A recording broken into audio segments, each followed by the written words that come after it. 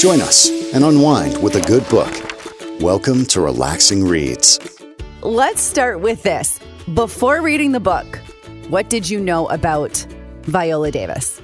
It's a name I think most know, and I know how respected she is. She's, I think, won an award from an EGOT.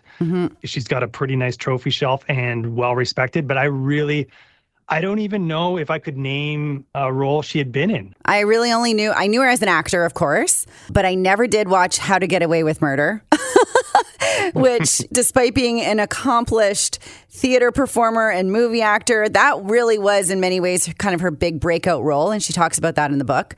So I didn't know her that well. I wanted to read the book because I personally just get so much out of reading other people's stories. It's why I love biographies so much.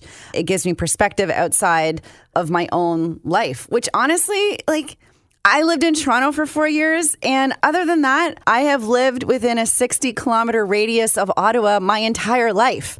So I think it's very important for me to read about other people who grew up in different places under different situations to really help me get some perspective on this life we live. It's fascinating. I mean, biographies a lot of time can be more interesting than fiction. The roads these people take, and it's so unique. Everybody's journey is so unique, and Viola's is really super unique. Yeah. I mean, it could have really gone two ways. Her life was so intense. It's wild. Truth is stranger than fiction. Yeah. Right. I think it's the saying. And it's so true here. It's like you reading some of this stuff, you kind of gasp. It's just, wow. When you closed the last page and closed the book, what was your initial feeling? I felt really positive. I like to think myself as optimistic and positive person. The world is a really, really tough place. People, there seems to be just a lot of anger, a lot of divisiveness. And Viola's story, there is just something about her human spirit and generally the human spirit in all of us, that her ability to push through the suffering and hardship she experienced as a young girl and even as a young woman, it's just, it really is a beautiful story of perseverance and coming out and finding that inner strength. And it really left a positive feeling. Really, really, really good through some really tragic circumstances. Yeah. But you come away feeling good, I thought. How about you? I felt wildly fortunate. When you read about other people's stories of trauma, it always makes me think, why them and not me? How did I get off so lucky in life? So wildly fortunate. It reminded me, similar to what you just said, of just the strong will to survive in people. It just blows my mind what some people can make it through. And the fact that she never gave up when she had every reason to. She defeated all odds, and I'm just in awe of her. Me too. It is complete awe because she could have given up. She could have just gone down the dark path and chose that route, but she didn't. Let's get into a little bit more of the nitty-gritty here. If you go out and you buy a good old-fashioned hard copy, like I think we both do. You read hard copies, right? Or do you do the audiobooks? Yeah, I do hard copy. Yeah. There's some about it for me still. I mean, most of my life is spent digitally and there, but for some reason, coming back to the paper is always there's just like an old romance to it, I guess. I totally agree. So if you get the book, inside the cover is a little kind of synopsis of what you're going to get. And I just want to read the first couple paragraphs here from Viola Davis. She says, "In my book, you will meet a little girl named Viola who ran from her past until she made a life-changing decision to stop running forever. This is my story, from a crumbling apartment in Central Falls, Rhode Island, to the stage in New York City and beyond.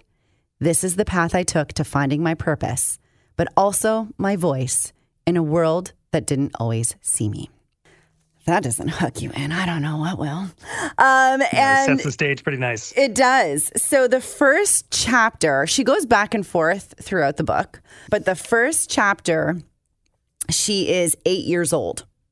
And she's kind of setting the stage for what her 8-year-old life was like. And it starts in school. She dealt with a lot in school. People were extremely cruel to her, extremely cruel. And so right here on page 3 of the book, she gives you a glimpse. She says, so my Portuguese classmate and 8 or 9 white boys in my class made it their daily end of school ritual to chase me like dogs hunting prey. When that end of school bell rang, it was off to the races, running literally to save my life. For the gang of boys, it was a sadistic fun time. Every day, it was the same madness, the same trauma. And then she goes on to say they would throw things at her, whether it was a brick or a stick or a rock. They would throw things at her. They would call her ugly. They would say other horrific racial slurs. And this was her every day leaving school until one day she was given the advice to stand up to them. And so she left school this one day, and instead of running, she walked slowly as she possibly could. And she had a crochet needle that she was given from the person who gave her this advice to stand up to them. And when they ran up to her, threatening her, she essentially said, I'm going to stab you with this needle that I've got. And they walked away, laughing at her, still calling her names, but walked away. And that was the last time they ever chased her. The guts to do that. Yeah. I mean, it's one thing to give her that advice, but the guts to actually put it into action, because she's terrified every day and probably dreading that school bell ringing. Yeah. And probably, affecting everything from her studies, and to have the guts to stand up to these guys. Yeah. So that's where the story starts, and she's 8 years old. Fast forward a little bit, and maybe you can talk about, some of the moments that really struck you. On the set of Suicide Squad with Will Smith, this was one of the bigger kind of wow moments for me, and it comes early in the book, page 6 or 7. He's trying to learn more about Viola and having real heartfelt conversations and asking, Viola, who are you? She gets hit by some memories and then just immediately blurts out, I'm the little girl who would run after school every day in 3rd grade because these boys hated me because I was not pretty, because I was black. And Will staring at her as if seeing her for the first time and nods. And she can feel the emotions coming up, the tears welling up. And then she gives this beautiful passage about what that memory struck in her. Memories are immortal. They are deathless and precise. They have the power of giving you joy and perspective in hard times, or they can strangle you, define you in a way that's based more on other people's touched up perceptions than truth. And memories are really, really immortal. And it's funny how they can twist and change shape over time. Yes. And the brain does a really interesting thing, pushing maybe some of the really dark ones away to kind of help you go through. But I just thought it's a beautiful passage on almost Viola having a reckoning, that moment with Will on set, of where she's come, how she's learned to deal with those memories, and how she's learned to move through and not, quote unquote, strangle her, right? And not define her and pull her down. So it was early, and it was just like, whoa, she's really gained some good perspective on what has happened to her and how to move forward. Here she is, and she says to Will Smith, she has this epiphany, like, I am that 8-year-old girl who was running for her life. And she realizes that for the first time, and now she can confront it. Throughout the book, she talks about the therapy that she's done. In one part, she's talking to her therapist about this 8-year-old girl. The therapist said to her, because she always, in her memory, she looks at this 8-year-old girl as someone who is very, very sad and, went through like a lot of struggle. And the therapist said, well, I see that 8-year-old girl as someone who's very strong and can stick up for herself. And I see her as a survivor. And I think that 8-year-old girl would look at the woman she has become and be very proud. And that was another moment for Viola, because then she didn't need to feel sad for that 8-year-old girl inside of her anymore. Wow. I can feel myself get emotional just even rethinking that and what it meant to Viola. The therapist almost saying, go embrace that 8-year-old girl inside you. Give her a hug. Yeah. Because it's really something special. She was really super strong. Yeah. I mean, seeing her abusive father and her mom struggling and the siblings in the house and that 8-year-old girl was amazing. Mm-hmm. We haven't really touched on that part yet. So she didn't only deal with abuse from fellow students. She dealt with a whole lot of it at home.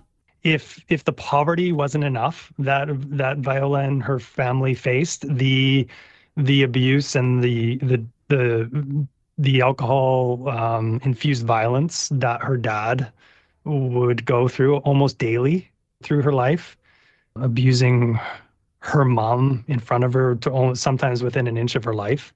It's really hard to read. And Viola, as a young girl witnessing this, it's difficult. And the family was in extreme poverty. I mean, sometimes there was no running water. Mice and rats could be nibbling on them. The toilet was questionable. Mm-hmm. So she's going to school in not the greatest emotional and physical way. And it really, really tough conditions. Yeah. Yeah. She would say that if they had running water, it would be sparse. And so they would take kind of sponge baths here and there. But for the most part, they didn't bathe at all. And of course, how can you wash clothes? And I mean, Central Falls, Rhode Island gets cold. And, she remembers in the winter, they wouldn't have any heat. They would do their best to wash their clothes and they'd hang them up by a string in their room. But by the time it was, they were waking up in the morning, of course, with no heat, especially, the clothes were still wet. So they were putting on really still pretty dirty and now wet clothes and wearing them in the depths of winter to go to school. Most people never have to deal with that.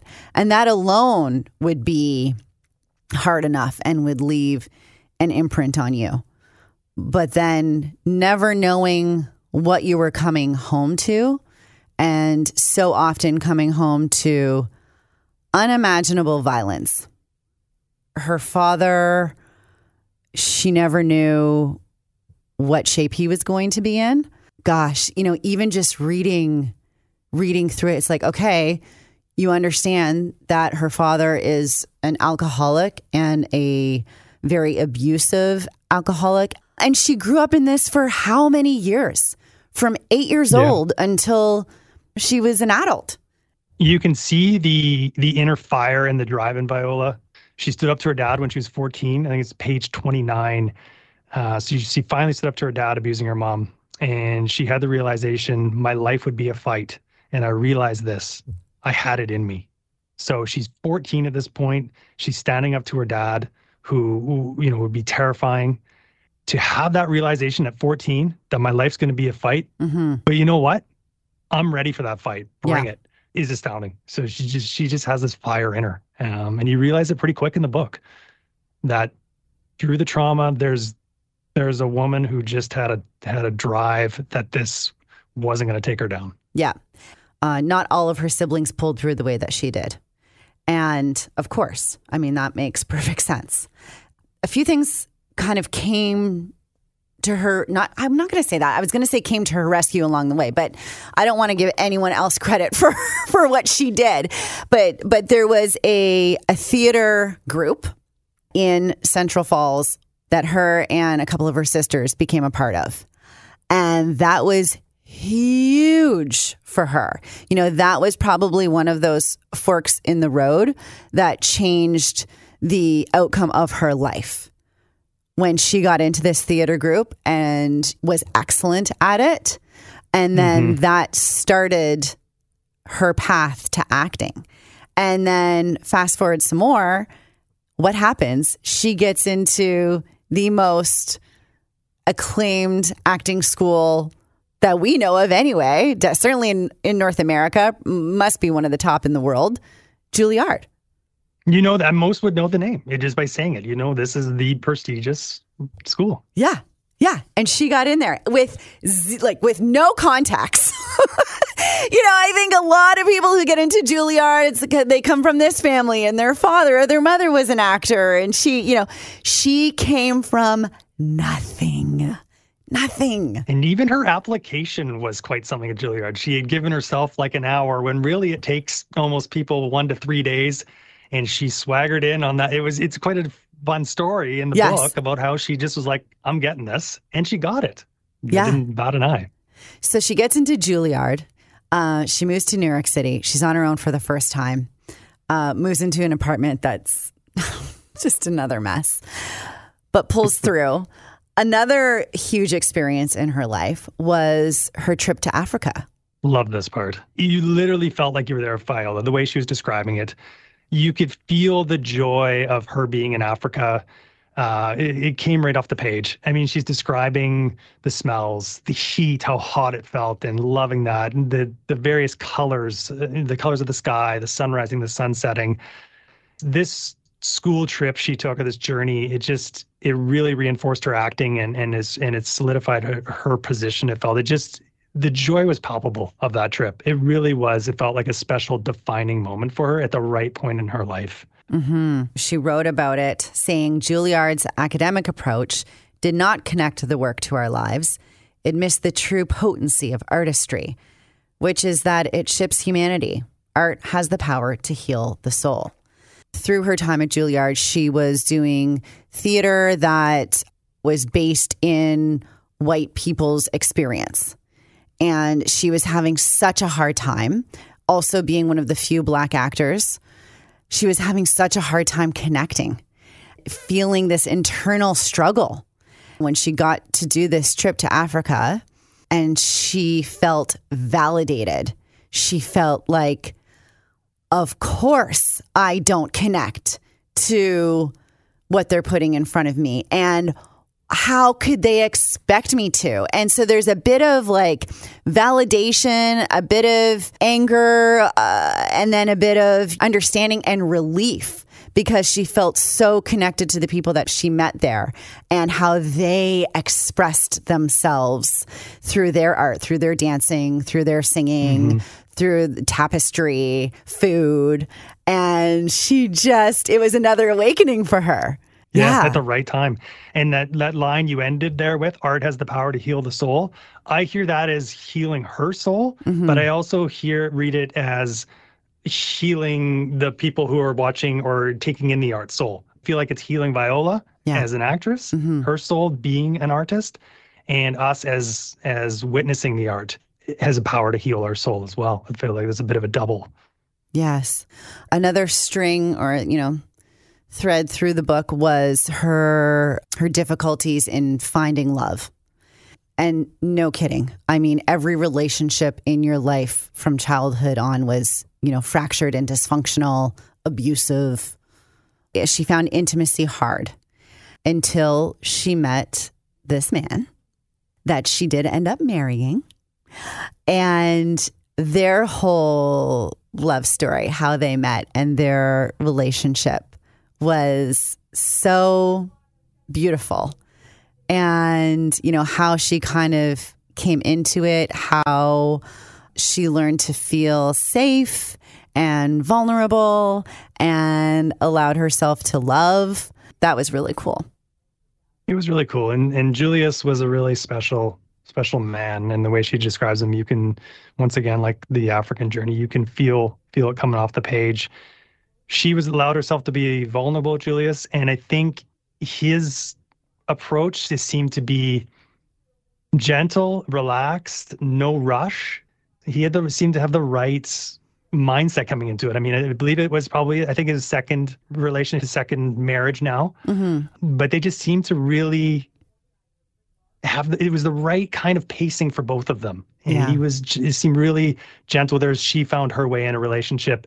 In a loving relationship, and allowed herself to kind of grow within that. It was special to see, and it's special to see that it's still continuing today. You hop on her Instagram and you can see them and the love they still have today. She found a healthy relationship in Julius, and throughout the book, she also talks about her faith. She had a relationship with God. It makes sense that she would need to hold on to a higher power to get her through some of the situations that she was in. In us chatting about the book, I thought you had a really interesting comment about that. Yeah, she really, in leading up to the relationship with Julius, I had maybe your sister Diane, somebody, or a therapist, somebody said, Viola, pray for what you want in a relationship. And so she gets down and does a bedside prayer one night to God and kind of almost describes Julius to a T, who would come later into her life. It just felt to me like I love the idea of spirituality. I don't necessarily the greater guy in the sky and stuff, but I was hopeful that Viola wouldn't put all of this in that it was God who delivered this to her, because I feel like it did her a bit of a disservice. She worked so hard on herself, and I felt like she needed to give herself credit, and she does. And it does kind of as the chapter goes on, even though she did do this prayer and really does believe God did have a hand in delivering Julius, she does realize the hours of therapy, the self-belief, and finally loving herself. The hard work personally and professionally give her the gifts to live and celebrate. It feels like she does give herself credit. And I really liked that she came around there. Yeah. I can't imagine anyone who's still with us listening right now not wanting to go out and pick up this book, because although you probably think we've touched on a lot, there's still so much more there. Ryan, in closing, what would you say was your biggest wow moment? She is such a great writer and is able to succinctly put some great points about life. And life is not, and I probably talked about this in our Rick book, it's not always filled with happiness and joy, and Viola's is no different. One of the really big takeaway quotes from Viola: "I'm now aware that the not so happy memories lie in wait, but the hope and the joy also lie in wait." As an optimistic person trying to look for the good in a lot of situations, it just encompasses it so well in 20, 30 words. My biggest wow in one word: rats. I'm not going to say any more because I really want you to read the book, but just honestly, Ryan, because it was such a big part, because just what she had to deal with rats. Okay. Yeah. I'm going to leave that there. And then I also have to mention, and we can't even, we can't begin to dissect this, but her father's transformation and how That's a good point, Josie. She could possibly have a loving relationship with her father at the end after everything he did to her mother, and that her mother and father could have a loving, peaceful relationship after everything that he did to her and everything he put his children through is mind-bending to me. And surrounded by the grandchildren at the end, and it is mind-bending that from where you are at the beginning to it's a different person. You would not fault her or think twice if she wanted nothing to do with that man. If she even wanted bad things to happen to him. If she cursed the day he was born, you would not fault her for that. And that is not how the story ends. To me, that alone is so powerful. I'm not saying it's right or wrong. I'm saying, again, it just gives me such perspective. And it's just a massive reminder to me that you cannot cast judgment on anyone's life decision-making, how they love, who they love. It's a wild life, and everyone's just doing their best. It is an amazing story. We encourage, I think, everyone to go out and get it. It's Viola Davis, Finding Me. There's another Relaxing Reads podcast. Thanks, Ryan. Thanks, Josie. Thank you for kicking back and relaxing with us. We hope you'll join us again on Relaxing Reads.